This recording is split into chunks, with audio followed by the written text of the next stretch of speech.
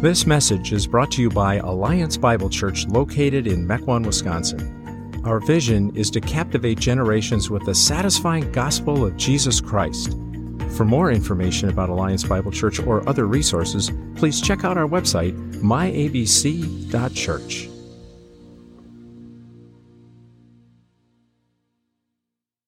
Revelation 19. Revelation 19. Get your Bibles open. Let's get that in front of us. Revelation 19. Starting in chapter 17, God has been showing us Babylon. Of course, Babylon didn't exist in the first century when John wrote this book. It had become in the first century a code word for Rome. And beyond that, Babylon came to symbolize anything that is anti-church. That could be a corrupt municipality. It could be a reference to fallen culture in general or a decadent civilization. Babylon is not just one historical kingdom, but rather it's a composite picture of many kingdoms. And from Bible times, we could include Tyre and Sidon and Sodom and Nineveh. In modern times, we can include America and Canada, Britain, China, Malawi. All these are brought together under the moniker Babylon. And what makes Babylon what it is it's corruption, it's idolatry, it's immorality. What characterizes Babylon is its worldliness. Worldliness is whatever makes wickedness look normal and righteousness look strange. Worldliness is in every country. Worldliness is a threat to every Christian in every corner of the globe. Babylon is a threat to every believer. Now, chapter 18's unique contribution is to say to Christians, come out of her. Come out of her. Come out of Babylon. Come out of her. Well, now, why should Christians come out of Babylon? Well, because Babylon is going to be judged, which is what chapter 19 is all about. Let me read it. Revelation 19. After this, I heard what sounded like the roar of a great multitude in heaven shouting, Hallelujah! Salvation and glory and power belong to our God, for true and just are his judgments. He has condemned the great prostitute who corrupted the earth by her adulteries. He has avenged on her the blood of his servants. And again, they shouted, Hallelujah! The smoke from her goes up forever and ever. The 24 elders and the 4 living creatures fell down and worshiped God, who was seated on the throne. And they cried, Amen, Hallelujah. Then a voice came from the throne saying, Praise our God, all you his servants, all you who fear him, both great and small. Then I heard what sounded like a great multitude, like the roar of rushing waters and like loud peals of thunder, shouting, Hallelujah! For our Lord God Almighty reigns. Let us rejoice and be glad and give him glory. For the wedding of the Lamb has come, and his bride has made herself ready. Fine linen, bright and clean, was given her to wear. Fine linen stands for the righteous acts of God's holy people. Then the angel said to me, Write this, Blessed are those who are invited to the wedding supper of the Lamb. And he added, These are the true words of God. At this I fell at his feet to worship him, but he said to me, Don't do that. I am a fellow servant with you and with your brothers and sisters who hold to the testimony of Jesus. Worship God, for it is the spirit of prophecy who bears testimony to Jesus. I saw heaven standing open, and there before me was a white horse, whose rider is called Faithful and True. With justice he judges and wages war. His eyes are like blazing fire, and on his head are many crowns. He has a name written on him that no one knows but he himself. He is dressed in a robe dipped in blood, and his name is the Word of God. The armies of heaven were following him, riding on white horses and dressed in fine linen, white and clean. Coming out of his mouth is a sharp sword with which to strike down the nations. He will rule them with an iron scepter. He treads the winepress of the fury of the wrath of God Almighty. On his robe and on his thigh, he has this name written, King of Kings and Lord of Lords. And I saw an angel standing in the sun who cried in a loud voice to all the birds flying in midair, "Come, gather together for the great supper of God, so that you may eat the flesh of kings, generals, and the mighty, of horses and their riders, and the flesh of all people, free, slave, great, and small." Then I saw the beast and the kings of the earth, and their armies gathered together to wage war against the rider on the horse and his army. But the beast was captured, and with it the false prophet who had performed the signs on its behalf. With these signs he had deluded those who had received the mark of the beast and worshipped its image. The two of them were thrown alive into the fiery lake of burning sulfur. The rest were killed with the sword coming out of the mouth of the rider on the horse, and all the birds gorged themselves on their flesh. I do something a little bit different this morning. I'm just going to start with a brief, very high-level view of verses 11 to 21 and then focus the bulk of our time on verses 1 to 10. Verses 11 to 21 reiterate a theme we have seen time and again throughout the book of Revelation. That's the theme of divine judgment. In these verses, it is Jesus who judges. It is Jesus who wages war and does so with perfect justice. The Christ who comes forth from heaven is the warrior Messiah foretold in the Old Testament. This is the Savior who slew the hosts of Pharaoh after parting the Red Sea for Israel to pass through. Moses at that time sang, "The Lord is a man of war. The Lord is his name." This is the battle captain who appeared to Joshua with his drawn sword in hand. "I am the commander of the army of the Lord," Jesus declared, and Joshua worshiped him. Like a medieval knight who defends his damsel against a lurking dragon, the heavenly warrior Jesus arrives on a white stallion, wielding a sword to slay the enemies of his church. These verses show us that Jesus is not squeamish when it comes to judgment, nor is he aloof from the inflicting of God's personal wrath. Now, many things could be said to those who object to this doctrine of divine judgment. One would be simply to point out that this righteous judge has previously come as the Savior who offers to save these very sinners by shedding his own blood as a sacrifice of love on the cross. Jesus has offered free and full forgiveness at the terrible cost to himself that he bore on the cross. But if we refuse his salvation, we deserve his condemnation. New Testament scholar Robert Mounce puts it this way. He says, "Any view of God which eliminates judgment and his hatred of sin in the interest of an emasculated doctrine of sentimental affection finds no support in the strong and virile realism of the apocalypse." The most urgent application, I think, of these verses is that instead of arguing with the Bible's images of wrath and final judgment, we should instead do what John the Baptist told his hearers to do. What did he say? Flee the wrath to come.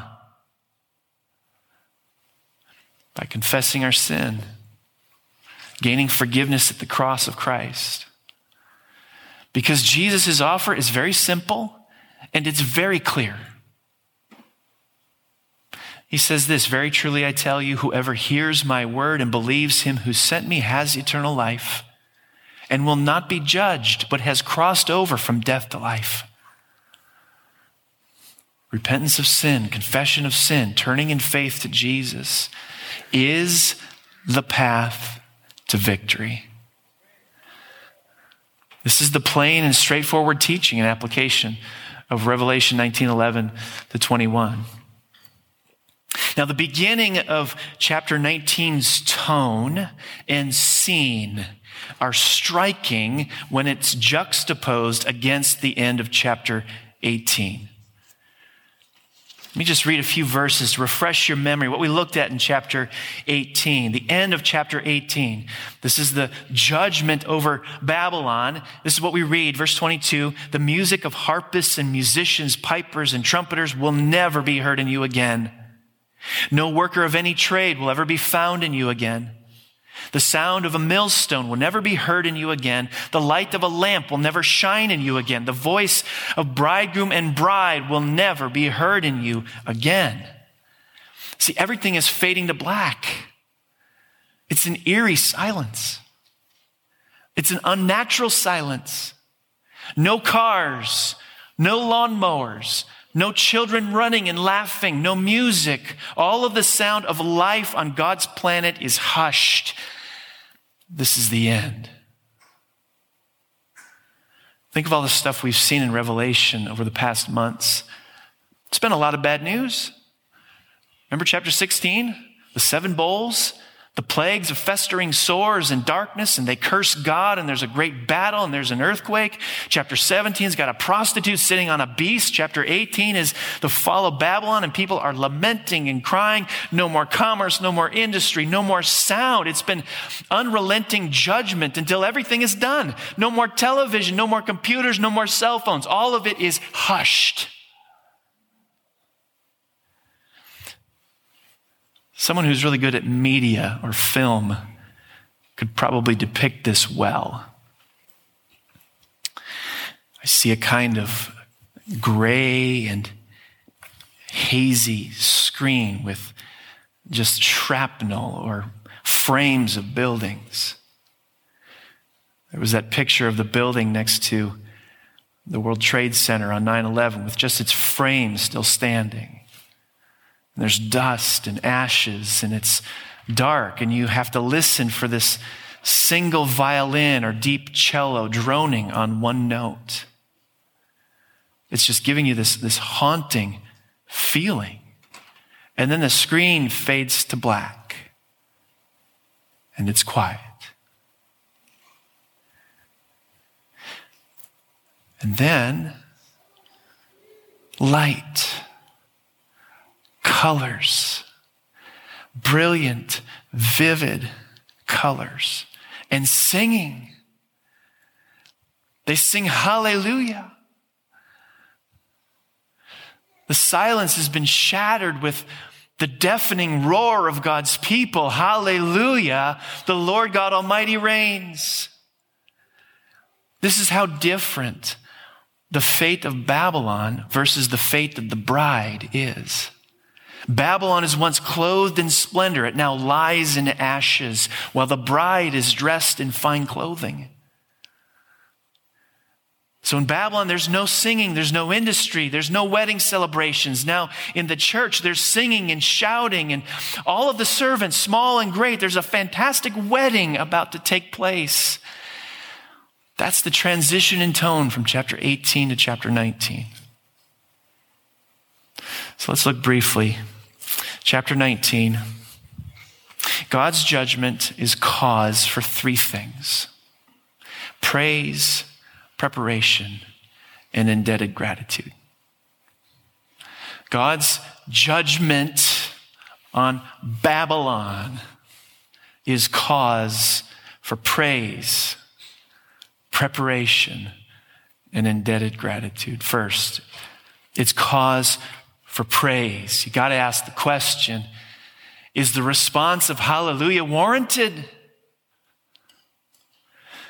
Is such praise actually a distorted and twisted response to God's judgments? This statement of this idea that God's judgment is grounds for praise might strike our ears as odd.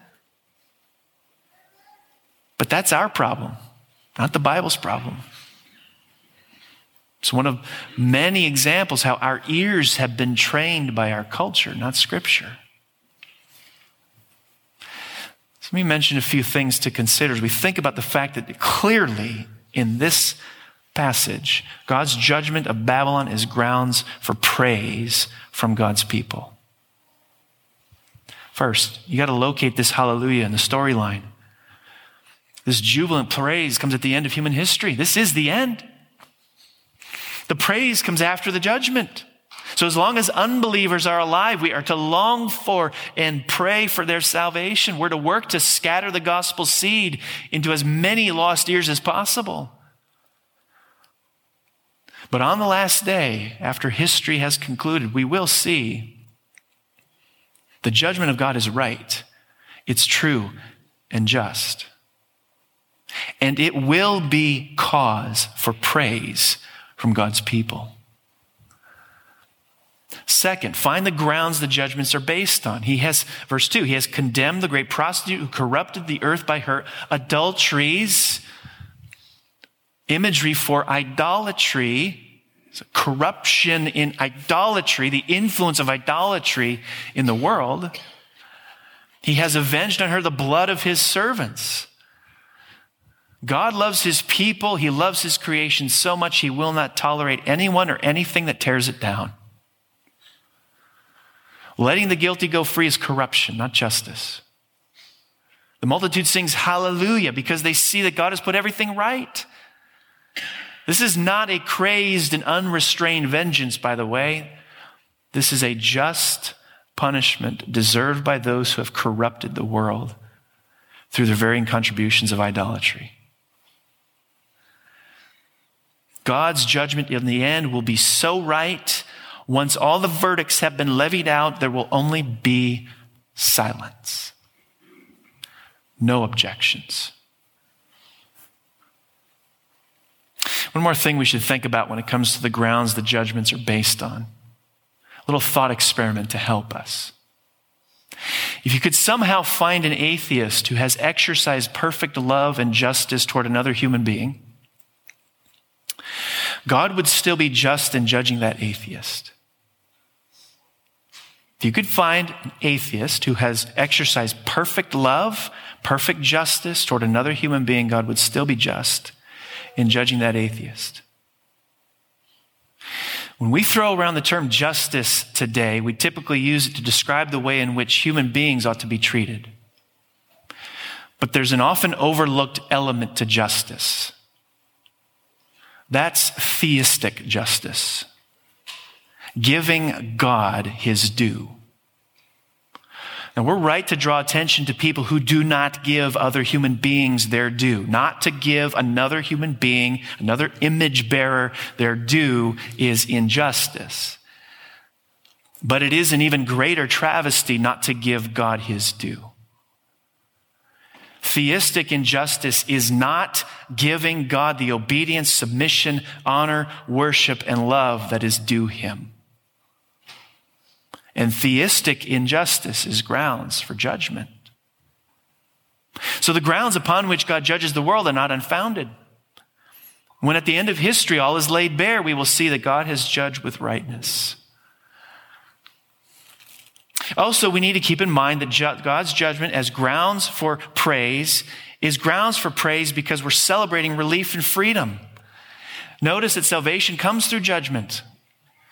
Salvation comes through judgment. They're two sides of one coin. Salvation and judgment, two sides of one coin. The multitudes sing the praise of God because his final judgment has arrived. They're celebrating relief and freedom. No more social ridicule for merely speaking the name of Jesus. No more getting fired because you dared to share the gospel with a coworker. No more physical injury because we gather as a church. No more martyrs. Expand this out. No more death due to cancer. No more families ruined because of prideful infighting. No more headaches when you're trying to read God's word. Is that not cause for praise?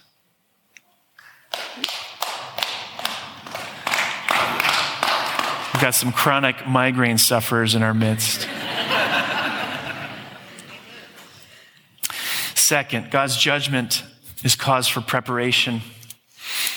Look at verses 6 through 8. Then I heard what sounded like a great multitude, like the roar of rushing waters, like loud peals of thunder, shouting, "Hallelujah, for our Lord God Almighty reigns. Let us rejoice and be glad and give him glory, for the wedding of the Lamb has come and his bride has made herself ready. Fine linen, bright and clean, was given her to wear." Rapid fire questions here, class. Who is preparing the bride? Who is the bride? Everybody? The church. What is she preparing for? A wedding. Who is the church's groom? Jesus. The return of Christ is portrayed as a wedding. Now we have to understand wedding practices in this context to get the full picture of what this is communicating to us. Wedding practices in biblical times were different from ours today. Very different from ours today. Parents arranged the betrothal of their children. Can I get an amen?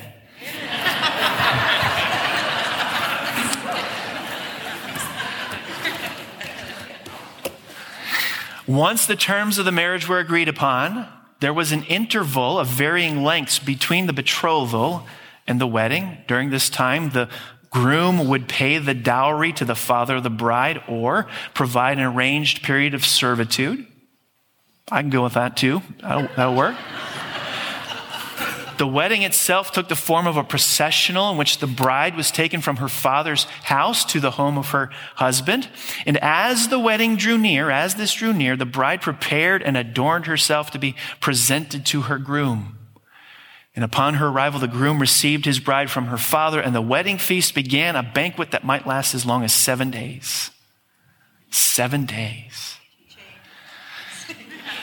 Yeah. William Hendrickson draws the imagery of the ancient Near East wedding practices into this gospel picture. He does so with marvelous clarity. He says, "In Christ, the bride was chosen from eternity. Throughout the entire Old Testament, the wedding was announced. Next, the Son of God assumed our flesh and blood. The betrothal took place. The price, the dowry, was paid on Calvary. And now, after an interval which in the eyes of God is but a little while, the bridegroom returns, and it has come, the wedding of the Lamb." Now, to get ready for this glorious day, we read here that the bride has made herself ready. Let's park on that. The bride has made herself ready. I have been a groom just once. I have been a groomsman a couple of times, and I have officiated dozens of weddings. Here's what I've noticed about brides. They work very hard to present themselves in maximum beauty on their wedding day. I have watched this front row seat through the premarital counseling sessions, sometimes 6 months out, so I get to see the transformation.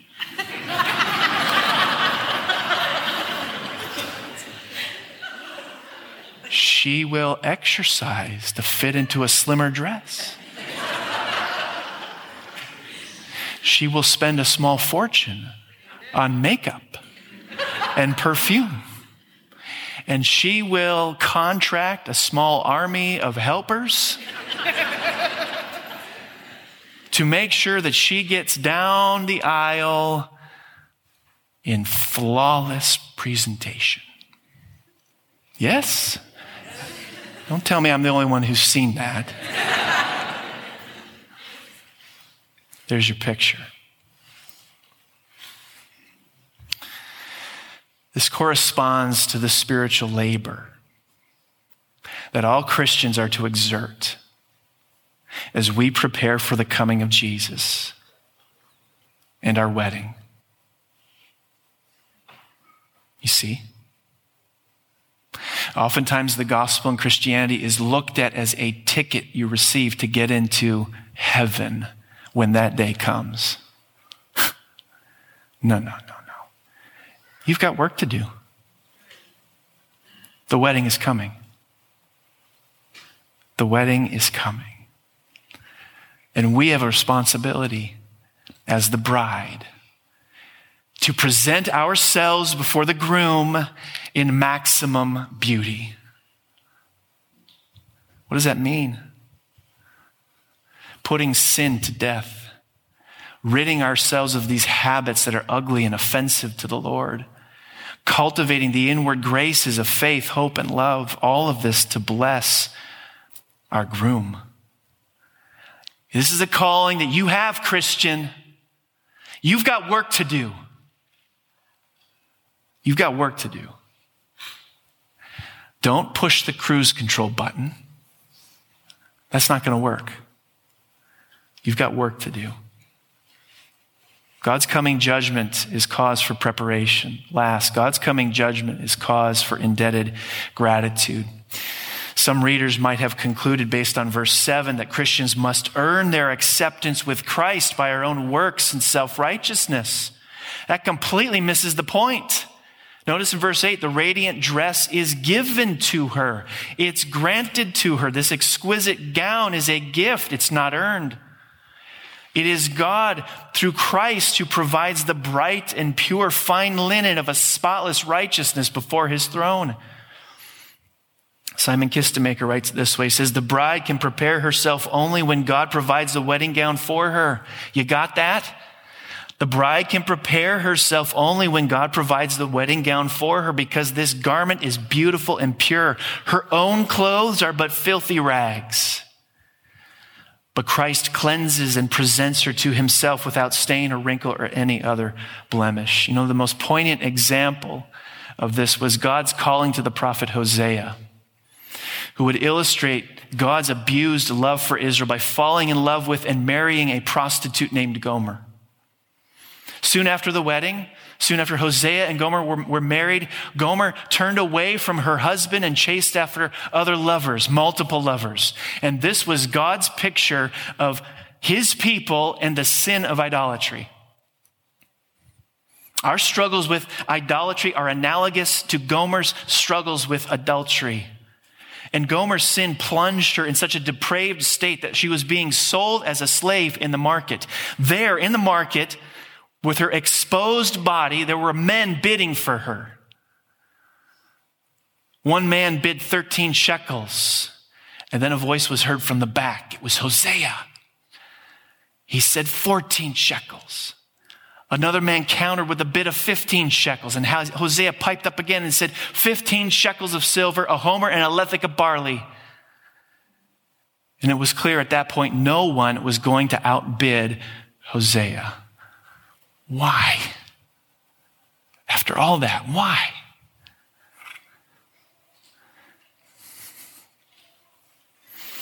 Even though she had slept with more men than you can shake a stick at, no one was going to outbid Hosea because he wanted her back.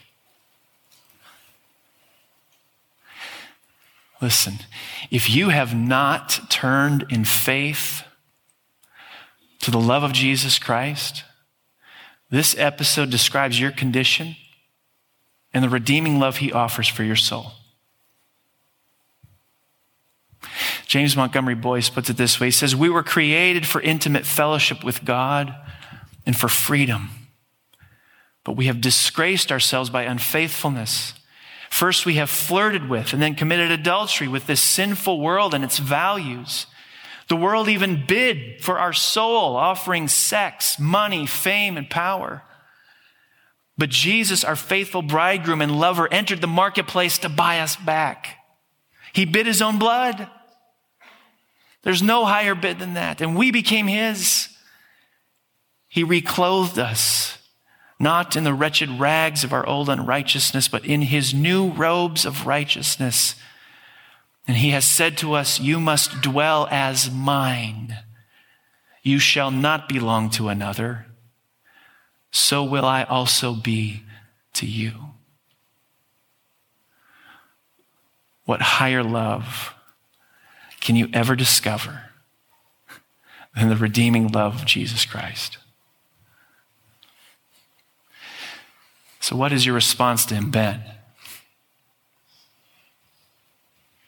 He purchased you in the marketplace. As others were bidding on your exposed body, he purchased you. He bought you. What has your response been? Like the bride who works feverishly to present herself in maximum beauty on her wedding day, have you responded to Jesus' purchase of you by working feverishly to present yourself before him in maximum beauty on the day he returns?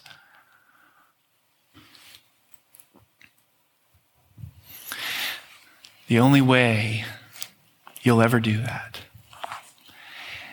is if you see the exorbitant price Jesus paid to make you his.